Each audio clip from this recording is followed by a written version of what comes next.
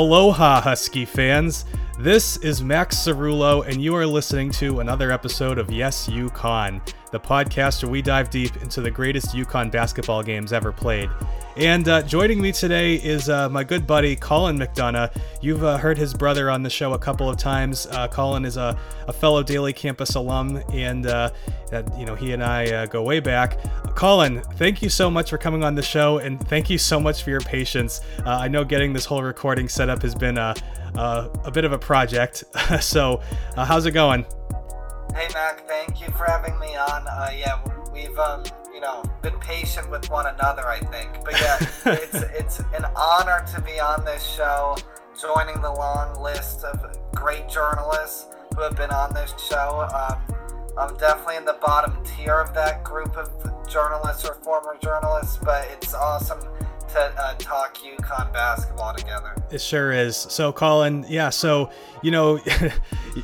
love the self-deprecating thing there, but dude, I've always had it. You've had a good run though. I mean, when we were in college, I mean, some of the games you got to cover, I mean, we're talking some of the top of the list of like some of the coolest games ever. So, yeah, just real quick, do you want to just give the listeners a quick overview of your resume and sort of some of the games and seasons that you were able to cover in college? Yeah, definitely. Yeah, so I think, the 4 years at UConn together were awesome. Obviously, Storrs is a special place for all students and, made so many great friends. But I think especially at the Daily Campus, it's awesome. Our staff was great together. I was able to go from a campus correspondent to staff writer to senior staff writer to associate sports editor. Along with you and Matt, we're just a great team.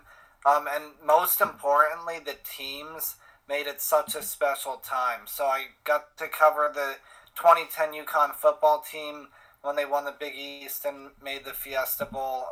Maya Moore's final season and a Final Four for the UConn women. Then as a senior, I covered more football and the men's basketball season.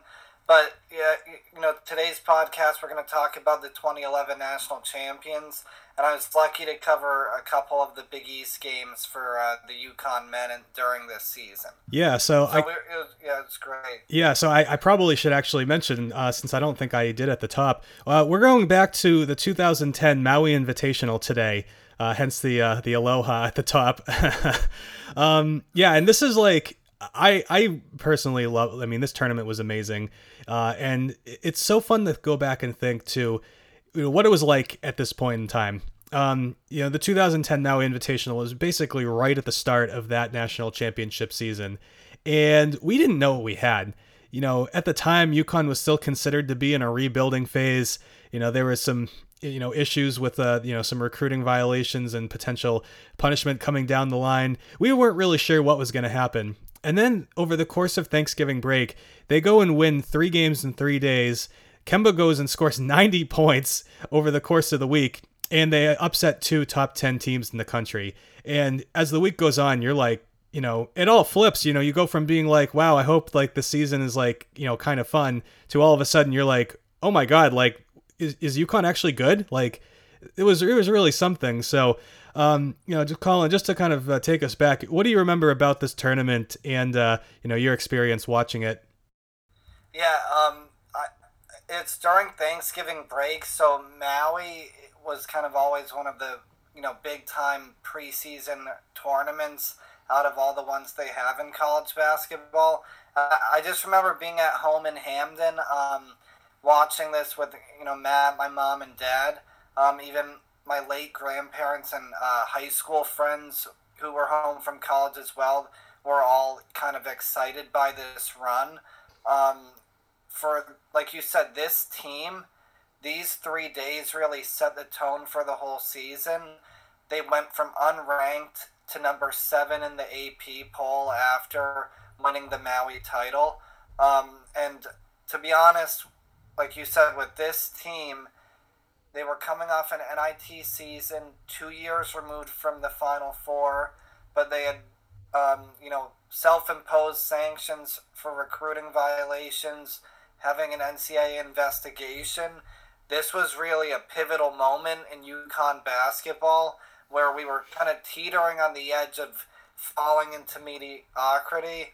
And these 3 days set themselves up for quality wins and elimination kind of tournament play that also foreshadowed what they would do later in the Big East Championship and NCAA tournament. Yeah, I think the importance of these games can't be overstated. Like, UConn, they showed what they were made of this week. And, this was such a young team. We really didn't know, what they'd be capable of. And honestly, I don't know if they really did either. So to be able to go to Maui and, play, really tough games against really good teams and make those winning plays down the stretch. I mean, the first 2 games were really close too. So basically just a quick overview for those who may not remember. UConn goes they beat Wichita State in the first round. And, this was kind of, Wichita State at the time was still in the Missouri Valley Conference and was still an ascendant, mid-major power. They hadn't quite had that undefeated, season or, the Final Four or anything like that yet. But, you could tell that they were on the rise. So that was a really good win. And then the next win, they go and they take on number 2 ranked Michigan State, led by future, NBA champion Draymond Green, which was, that's a huge win. And that's definitely a game that's aged very well too. Cause, obviously the Kemba versus Draymond kind of matchup is, a really high-level college matchup of future pro stars. And then, the last game, in the final, you face Kentucky, and that turns out to be a preview of the Final Four.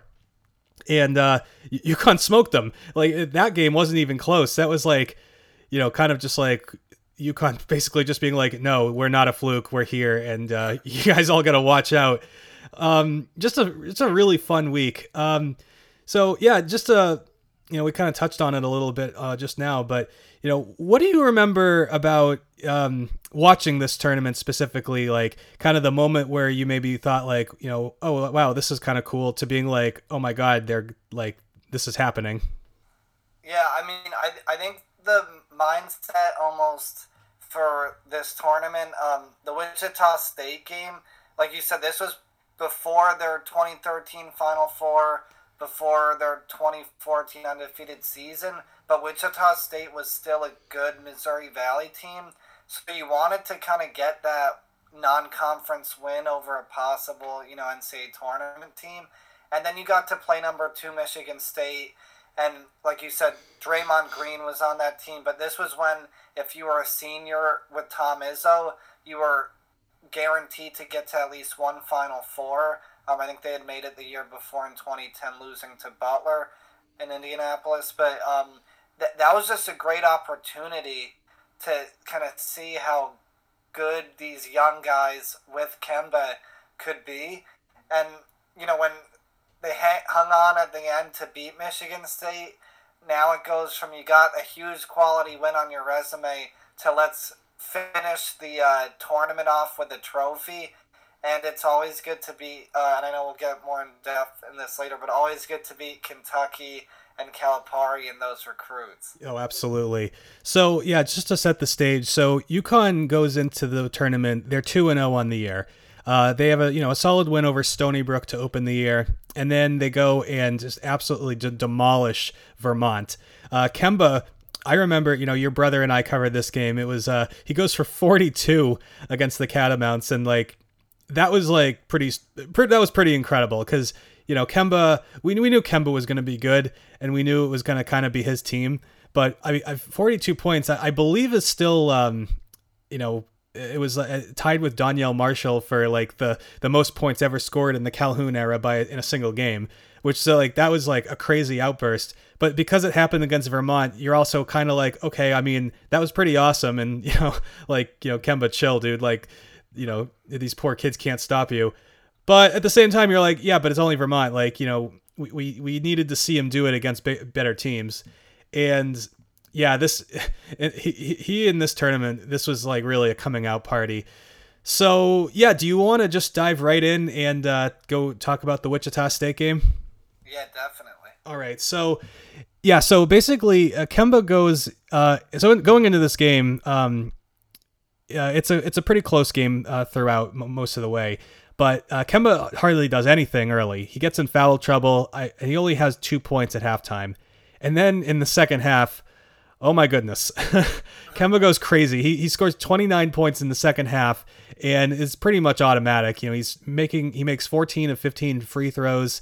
Scoring in every way you can imagine, and ultimately leads them to the 4-point win. UConn wins 83-79, and this was a crazy game. You got to give Wichita State credit. I mean, I think this was, of the 3 games, weirdly enough, this is like actually probably the game that UConn deserved to lose. But when you rewatching this, what stuck out to you about this one? Yeah, I definitely agree. Like you said, it's kind of like St. Joe's in 2014, where if you look at the rankings and schedule of that national championship run for the Huskies, you'd think that'd be the easiest game, but they kind of really did maybe not deserve to lose, but they stole it at the end. And if you look at this, Michigan State and Kentucky, like you said, this would be the one that they kind of deserve to lose the most. Off the top, Carter Blackburn and Jimmy Dykes, they do mention 3 of the top 11 teams were in the tournament. And we talked about Michigan State and Kentucky, and Washington was also ranked. They talked about how UConn was picked 10th in the Big East and coming off the second non-20 win season in 20 years. So it wasn't like they kind of had a lot of expectations for UConn in this game. And it was kind of both teams were feeling each other out in the first few minutes. Then Kemba gets 2 fouls. The first one was a bump, and then the second one, he reached on Teray Murray, the Wichita State guard, as he went up for a shot, and he sat basically the rest of the half, kind of a la Okafor and 04 Final Four against Duke. But everyone else stepped up. Defensively, Shabazz played great on ball defense. Roscoe and Lamb used their length, and this was also a big kind of coming out party for Alex Oriaki, and we'll get way more in depth in the next 2 games about him. But when you look at that first half, Lamb and Coombs, McDaniel drives to the basket. They got steals. They contested shots.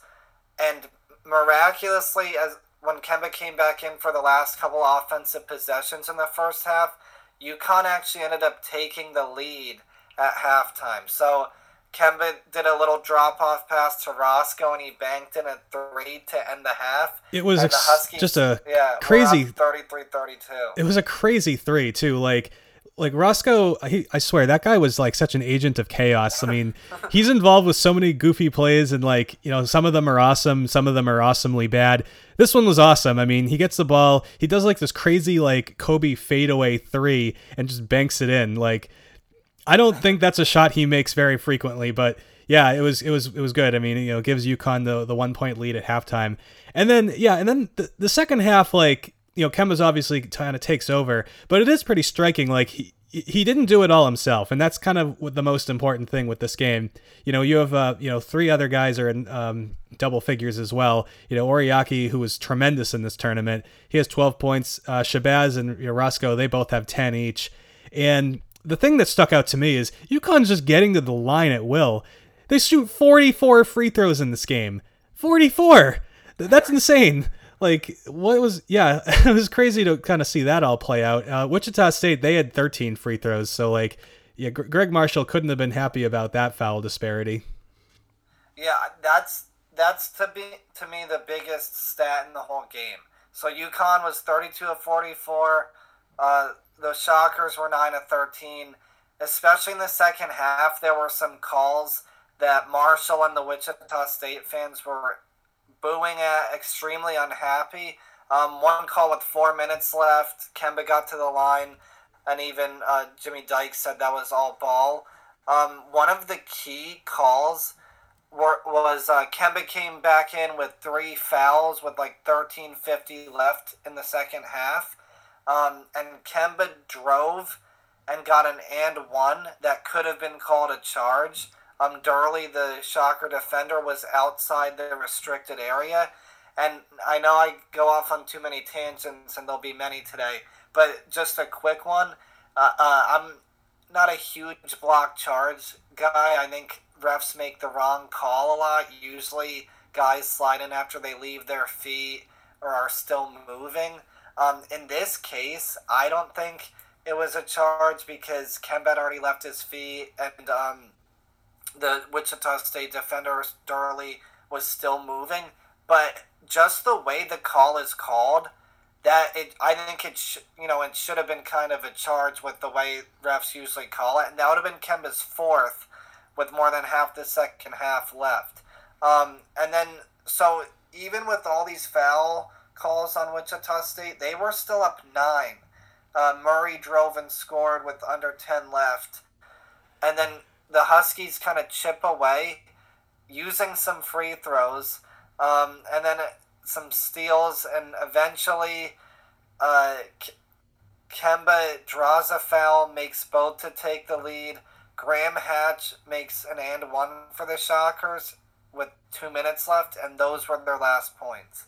Yeah, it's crazy. They UConn shut him out the last 2 minutes and I think 2 minutes and 1 second, and and then when they really needed it, Kemba came through for him. He had the pull-up jumper with 41 seconds left. That put UConn ahead by 3. And I mean, that was kind of it. That was Wichita never really made a push after that. And that was really encouraging because a team like this, as young as they were, this is the kind of game that we see a lot of young teams lose. So that was Kemba obviously kind of stepped up big time there. But the other thing that I think we saw in this game, and very much so in the games to follow, was how good this team was on defense. Because being able to chip away, obviously they had to come up with the buckets, but they also had to get the stops, and then to shut them out the last 2 minutes when it was kind of winning time, that was big. And we saw in this game especially just like the length and athleticism that this UConn team had between Jeremy Lamb, who's just like a freak of nature. The dude's like wingspan is crazy. So when he gets into a guarding stance, like you're not going around him. Oriaki was a really good defender in the paint, when he needed to be. And like guys like Roscoe and Niels, those guys could defend too. And Shabazz, obviously a tremendous on-ball defender. And I mean, Kemba had a bit of a reputation of not being the greatest defender, but he still competed. He certainly did his job. Like, it's not like he was a liability on defense for sure. So yeah, just a really impressive win for sure. Yeah, and in Wichita State, they played well too. I mean, Torrey Murray finishes with 19 points, and David Kiles, he had a great second half too. He was kind of going, toe to toe with Kemba. He had 16 of his 18 points in the second half too. So, the Shockers definitely made UConn work for this one. Yeah, I agree. Like you said, Kiles was great in the second half, and this theme of defense. April 4th, the next year, 2011, that season kind of showed where if you can test shots with their length, like you said, Lamb, Roscoe Smith, that affected Butler to only score 41 points in that national championship. And it also helped UConn shut down Wichita State the last 2 minutes to steal the game. Kiles and Murray missed badly on threes the last couple chances they had. And, most importantly, like you said, with Kemba's foul trouble, this should have been over for the Maui Invitational for UConn. It was a game where they probably had the worst chance of winning before, like, the ESPN win probability. But the theme of this tournament that we'll especially get to in this next game and Kentucky is Kemba comes alive with 29 in the second half, and his teammates can see that he's becoming almost godlike, but he's becoming the star, the man of the team, but he can't do it by himself. And all these young Huskies contribute with winning plays, either clutch shots, steals, deflections, defensive prowess, and they become a perfect supporting cast to him to win this championship and set it up for the next ones. So in the AP story after the game, UConn is literally being described as being in a rebuilding mode. And Jim Calhoun was quoted as having recently joked that he's still learning all of his players' names. So, this Wichita State game went a long way into kind of introducing the country and apparently their coaches, to this team. And the Michigan State game, that's really the one where they kind of got everyone's attention. So, so Michigan State is ranked number 2 in the country, as we mentioned. They feature Draymond Green and a pretty strong overall supporting cast. And this was just like the Wichita State game. I mean, UConn wasn't really playing from behind as much in this one, but it was a rock fight. And Kemba was tremendous. He had 30 points in this one also. And Alex Oriaki, man, he goes toe to toe with Draymond Green, and he comes out with 15 points and 17 rebounds. I mean, that's something. Before we dive in too deep, what were your thoughts on this game overall? Yeah, I think the main thing, like you said, Oriaki scoring 15 and 17 against a team like the Spartans with future 3-time, world champion with Golden State, Draymond Green, who actually came off the bench. But that Michigan State team, Adrian Payne was a freshman. They had, great guards. Kalen Lucas, Darrell Summers were good players. And in this game, we kind of maybe had a little bit of an inkling that they had a chance when Michigan State beat host Chaminade the day before, the Silver Swords, the best mascot. It's a plant in Hawaii that I think is endangered. But Chaminade didn't upset Michigan State like they did Virginia in 1982, but they out-rebounded them.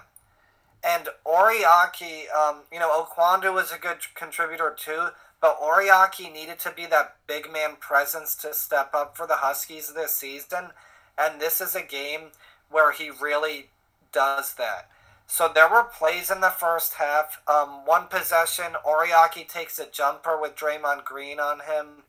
Green cleared out. He just started running back on offense. And Oriaki goes to get his own rebound, takes one dribble and jams it. UConn withstood an 8-0 run in the first half, an 8-0 run in the second half.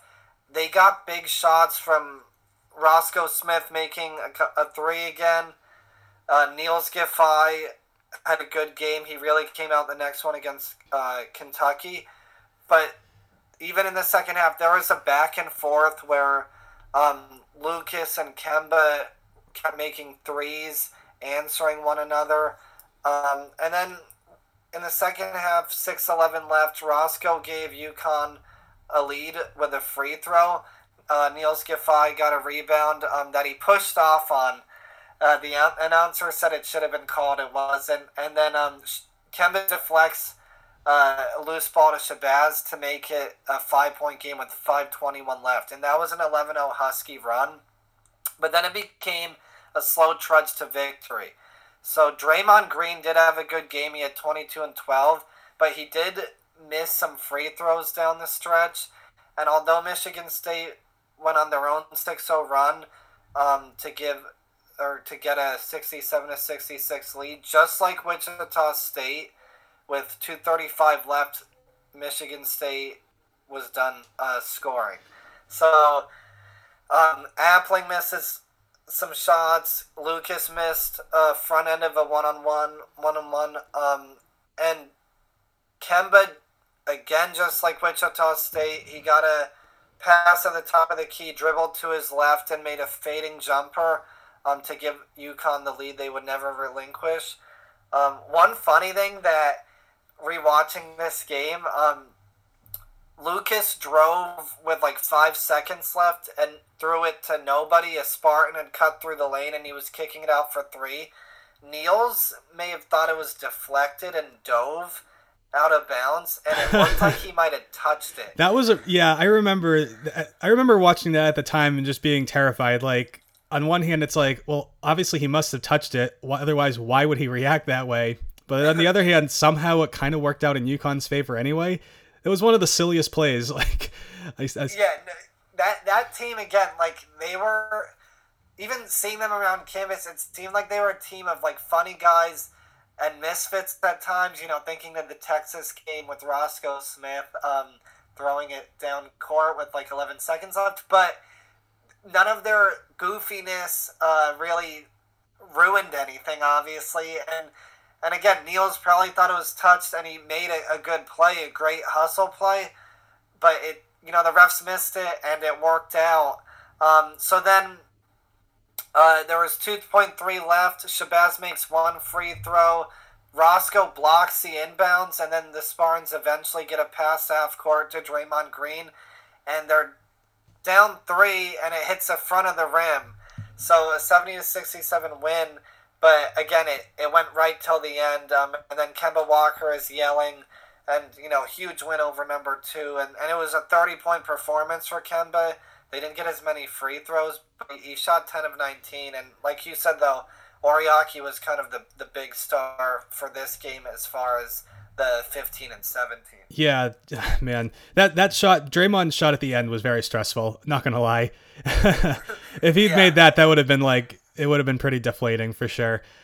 Oh man. No, and like you said, it was kind of like you almost give the game away at the end of this Michigan State game, so it would have been demoralizing to go into overtime. And then, seeing the emotion from Kemba Walker, we saw even more with Kentucky. But in the post-game interview, he did say it was revenge for the Final Four loss to Michigan State in Detroit his freshman year in 2009. Yeah. So it was kind of a good thing for those young players to get such a huge win and such a resume builder. But even for Kemba, that probably gave him a little confidence to go, on a bit of a revenge tour that game with the 30 points. Oh, for sure. Well, you know what's funny? I'd forgotten about how interesting UConn made it down the stretch, because they missed 5 free throws in the last minute and 11 seconds. So that's not what you want. And I mean, obviously, you have Draymond, who by the way actually was quite good in this game. So let's not get it twisted. He had 22 points, 12 rebounds, 5 assists, and 3 blocks. So he was good, but yeah, he also missed 2 free throws down the stretch. And then, that turnover you mentioned was really kind of did them in. So, UConn's defense, more so than the Wichita State game. I mean, just Michigan State had a team of men. These guys were really good, and UConn just went toe to toe with them and kind of, hung in there. And the first half, especially, I think there were 9 ties and 4 lead changes throughout the first half. You go in the halftime tied 34-34, and I believe Shabazz hit a 3 right at the buzzer to tie it. Yeah. So this game really, there was a lot of parallels, because you have Kemba hits the game winner with 52 seconds left. He finishes with 30 points. A lot of the same kind of beats were hit in this game. And Oriaki, the 15 and 7 against Draymond was pretty huge. Niels with the hustle plays. I think, just when I was watching this game, it was one of the most fun games, because I distinctly remember, the Wichita State game I was watching and just being like, wow, this is fun. This is exciting. I hope we win. I didn't actually think they'd beat Michigan State. So when they did, it was opened up a whole new world of possibilities. Wow, holy crap, this team is already way more fun than we were expecting. Yeah, like we mentioned at the top, kind of reminiscing about where we were during this tournament. The big UConn games, and especially for other sports at our house, for Patriots or Celtics games, I like to watch at home with my mom and dad and focus. And this game, I didn't. Colin, you've got an issue going on in the background. Somebody trying to pick up the phone. Yeah, the home phone. Let me unplug it, because that wasn't even. No, don't worry about it. I'm going to leave this in. That was funny. So carry on. Okay. Yeah. So anyway, this game I watched with high school friends, because I was like, all right, they'll probably lose. And by the end, even our friends were like, wow, this Husky edition of this team could end up being really good, because it's, even though it's November and rankings can change, it's still, Michigan State is such a solid team year in and year out, that when you beat them, it's big. And that they're going to be there at the end. That they're going to be one of the Final Four contenders. And winning that game, I think, not only gave them a lot of confidence for Kentucky the next day, but it was, again, we've talked about tone setters, and that's as good as it gets. So yeah, I guess so. Final score of this one was 70-67, and yeah, I mean, winning this game, you go and set up a date with Kentucky. And one thing I think I just wanted to mention too, like, so one of the great things about beating Wichita State and then getting the opportunity to play Michigan State, these early season tournaments, I mean, half the reason you play them is to get a chance to test yourself against a great competition. And it wasn't really as much of an issue back then because at least in the Big East at that time, this was like one of the best Big East conferences ever in 2011. So, if they had lost to Wichita State, it's not like it would have killed their tournament resume because, you still have to go through. You have the gauntlet to go through. Now, of course, in the American Athletic Conference days, like, I think this past season, I forget exactly who it was, but, UConn had their early season tournament and they won the first game and it gave them the opportunity to play good teams. Whereas if they lost, they would have played Towson, I think. So in this case, you don't have that element exactly, but just being able to test yourself against Michigan State. I mean, could you imagine what would have happened to this UConn team if they don't have the opportunity to play Michigan State and Kentucky? I mean, maybe it would have turned out the same, but they wouldn't have learned these lessons early on. And, who knows, maybe the Big East tournament doesn't go as well. It's funny to kind of think back as to, how how this may have helped them so much down the road.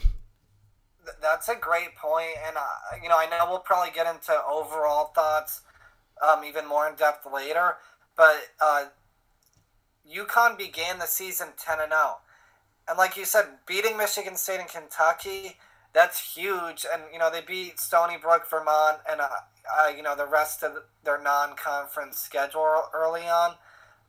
But even beginning the season with 10 straight wins, that doesn't happen very much anymore for UConn.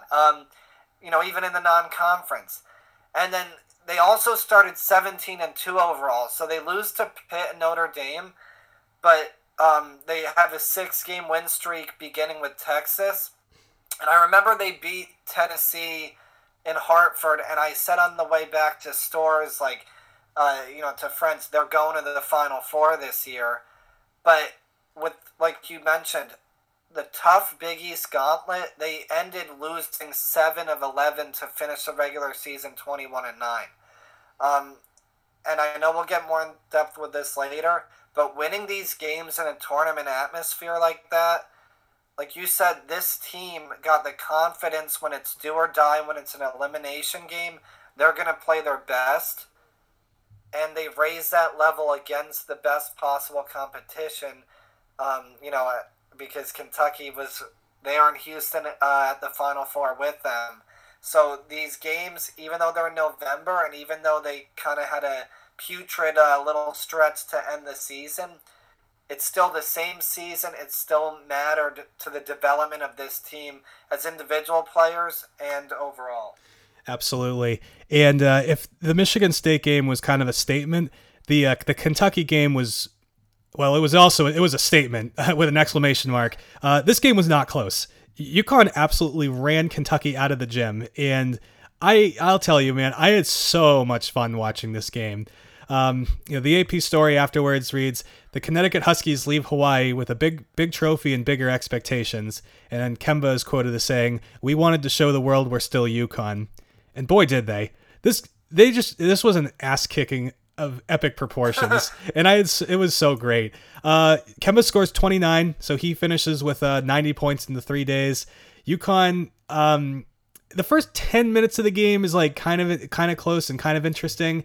And then UConn just destroys them on a 21-2 run. They to end the first half. They go into the break leading 50-29. I mean, the UConn, all the fans in the Lahaina Civic Center are absolutely going nuts. I mean, that place is like a high school gym practically. So everyone's like on top of each other. Kemba and the guys are like, pointing to their fans, just, loving it. Kentucky has just had nothing. They, Terrence Jones was like the only guy from Kentucky who showed up. And yeah, the second half, very little drama. Just a pretty nice, relaxing, easy Thanksgiving win. And Thanksgiving week win. Yeah. And when it was all over, we're just like, damn, that just happened. Yeah, I've been, preparing for this. I rewatched all 3 games. I've been rewatching Mad Men on Netflix, a lot of episodes per day during this quarantine. So my eyes were kind of tired yesterday, and I was glad the second half I could just kind of coast a little bit. But, to tip the ball off UConn, Kentucky, Calhoun, Calipari, going back to the UConn UMass rivalry days, which that's one basketball rivalry I'd love for them to bring back in non-conference. But the announcers, it was McDonough, Billis, and Rafferty again. And those three are the best in the business. And they even mentioned how, UConn had young guys surrounding Kemba, and Calipari lost a big-time class and replaced them with 5 more, and then he'd replace them the next year. And that sets up, just a great game. And like you said, the first 10 minutes were very entertaining. Kemba Walker starts it off with a tough floater in the lane. The pace was a lot quicker. Lamb scored. Then Terrence Jones, who had a great game but got into foul trouble, which helped the Huskies. He dunked over Charles Okwandu. That was, I think, a top 10 Sports Center play. But UConn has a swift response. Kemba dribbling it down, lobbing it to Alex Oriaki for an alley-oop.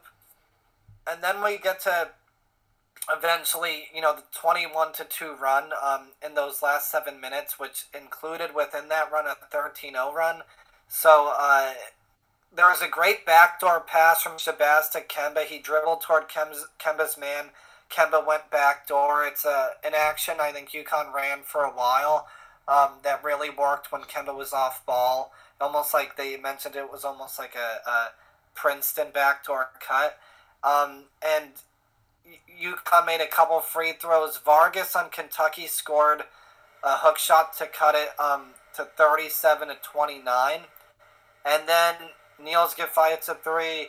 Coombs McDaniels drives to the basket to make it 42-29 with 2:09 left. Kemba makes a 3. Then he is going nuts with the crowd. That moment where he's pointing at the guy and he's pointing back. Kemba makes another 3 to make it to 19.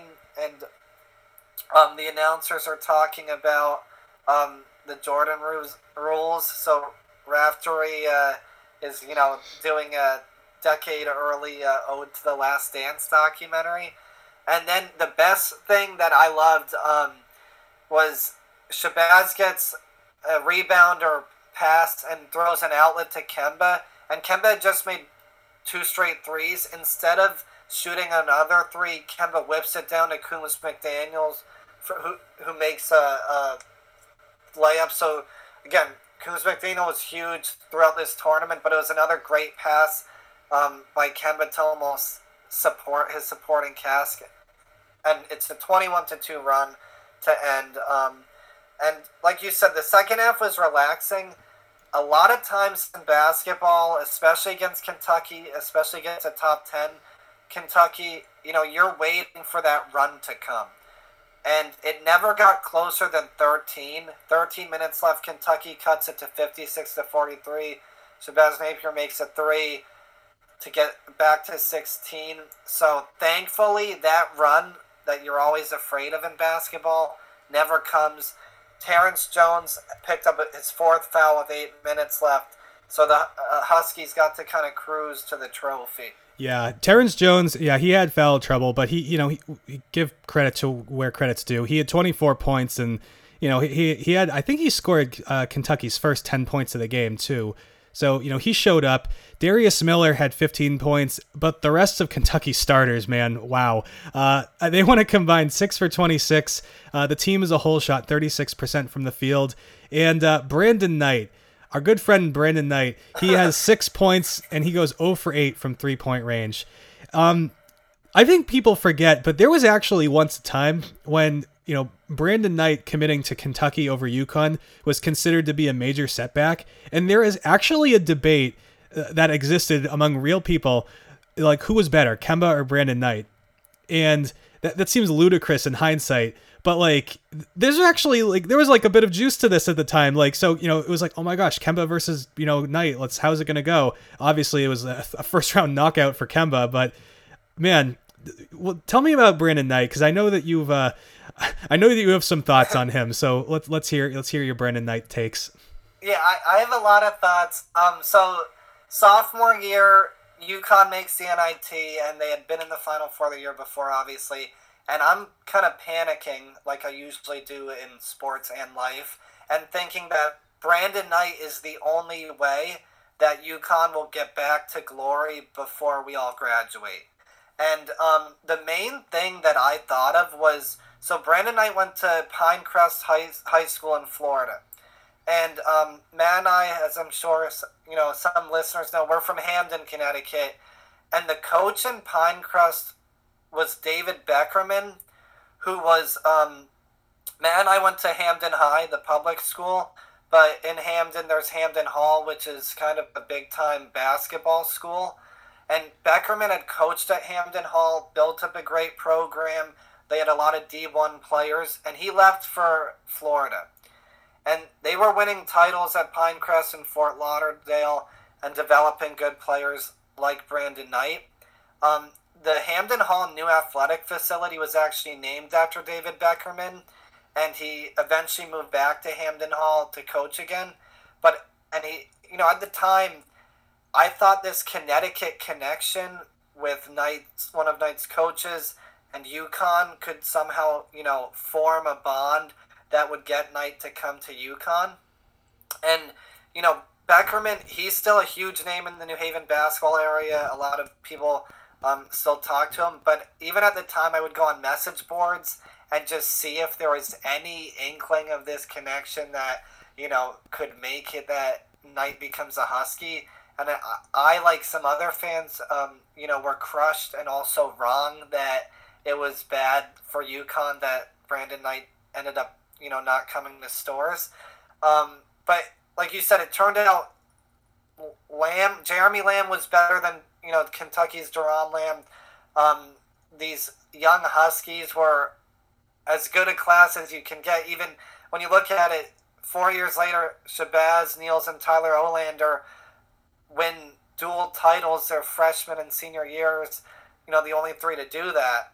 And even the other key, Shabazz Napier from Roxbury and played at Charlestown High, he reclassified too, I believe, to come into UConn that year. And he, along with Kemba, the junior, that guard tandem ends up beating Brandon Knight twice in Maui and in the Final Four. And in preparation of this podcast, I also contacted an old anonymous source from my journalism days. Oh my gosh, you have an anonymous source? Oh, let's go. Let's hear it. This I gotta hear. Yeah. Maybe if I used some of my sources more, I'd still be in the journalism game. But I talked to this source, and they were on the bus after that Kentucky win. And I couldn't find this for sure on video. Maybe someone else, a listener, could do a deep dive. But this source heard from players that Brandon Knight didn't shake Calhoun's hand in the handshake line. So maybe something from recruiting happened, or, I know Brandon Knight wasn't a Connecticut product. I know I mentioned that connection, but even at the time, Calhoun with Connecticut connections, some people would always get sensitive about it. But anyway, the players were really PO'd and mad that Knight didn't shake Calhoun's hand. And this source told me that Calhoun got on the bus and, in his always eloquent language, Jim Calhoun said something to the effect of F Knight and F Kentucky. Oh my God. I really hope that's true. That's incredible.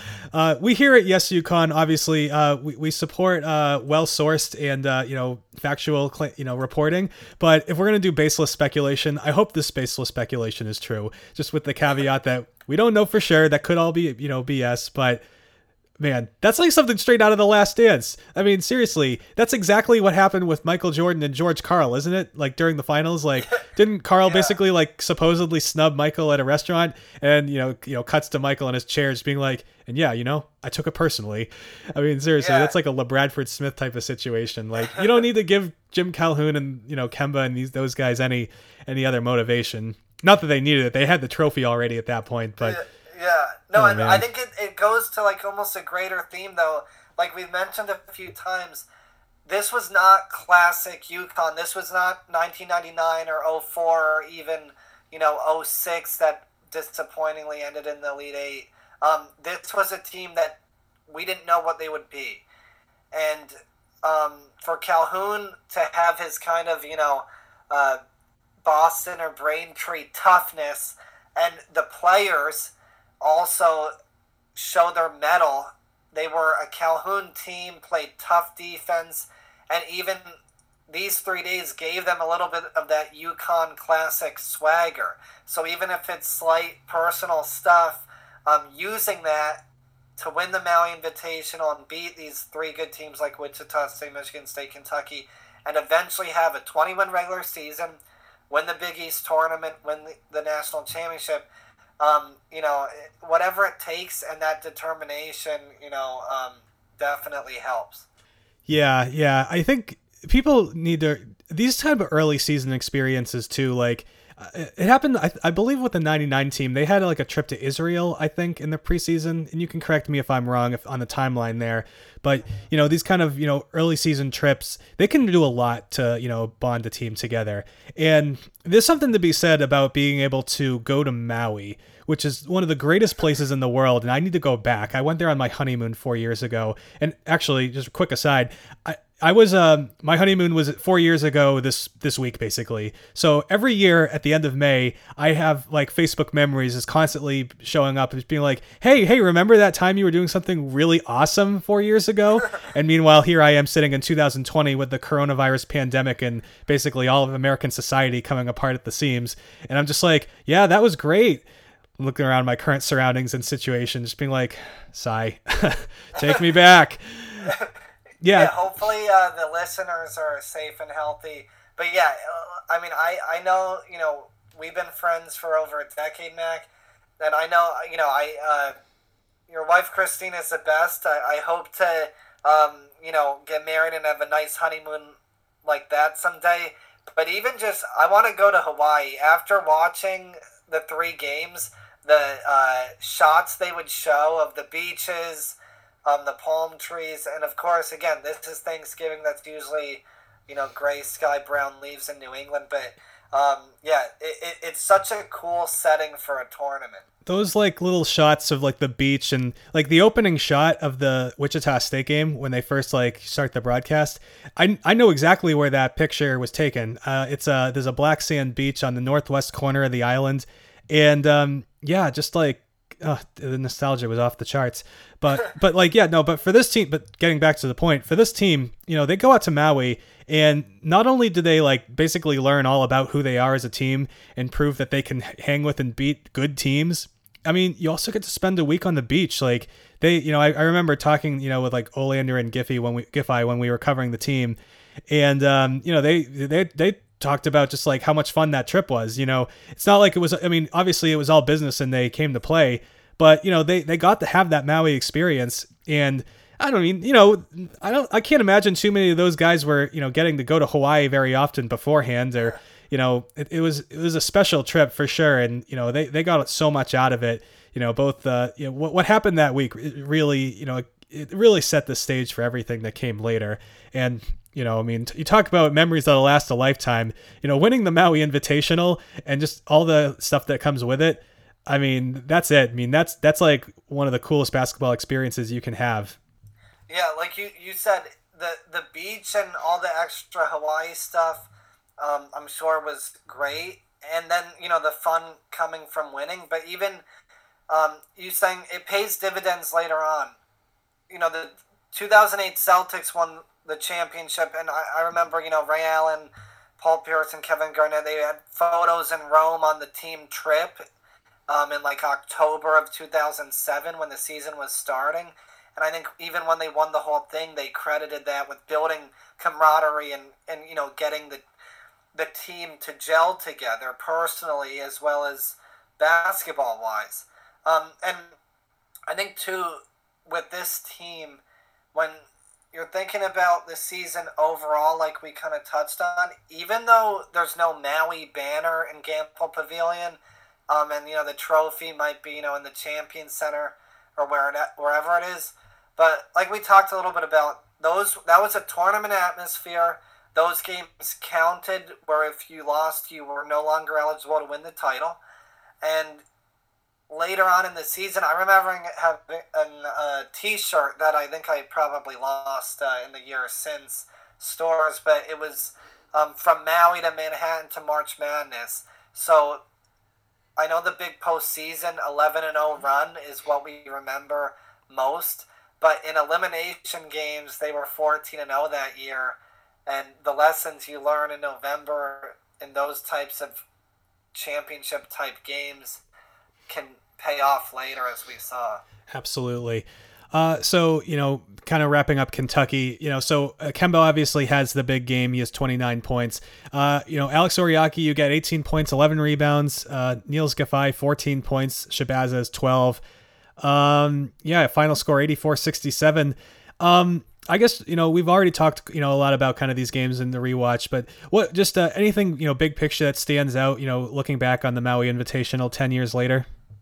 Yeah, like you said, Kemba wins MVP, obviously, and he should. I think he was, he almost, I think, either did set the record or was very close to setting the Husky record for the most points in 4 straight games.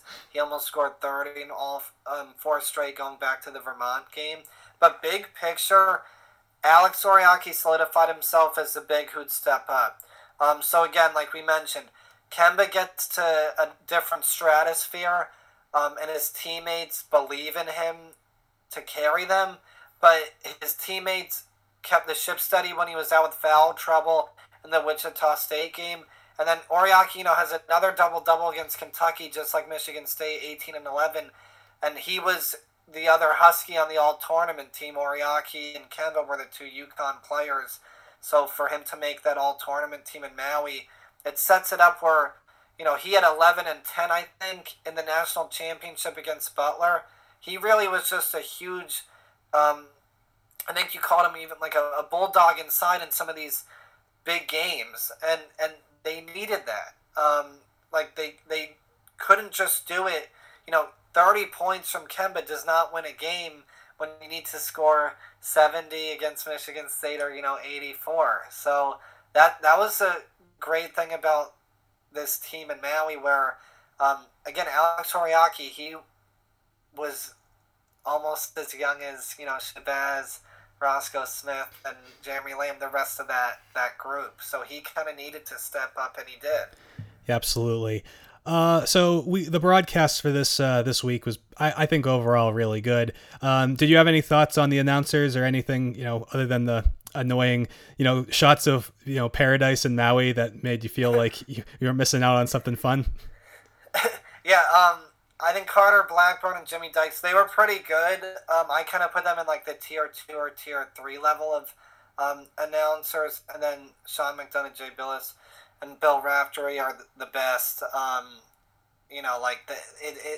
It's a big game when you look at replays back with that crew, and they're funny and give good even basketball X's and O's out of timeouts.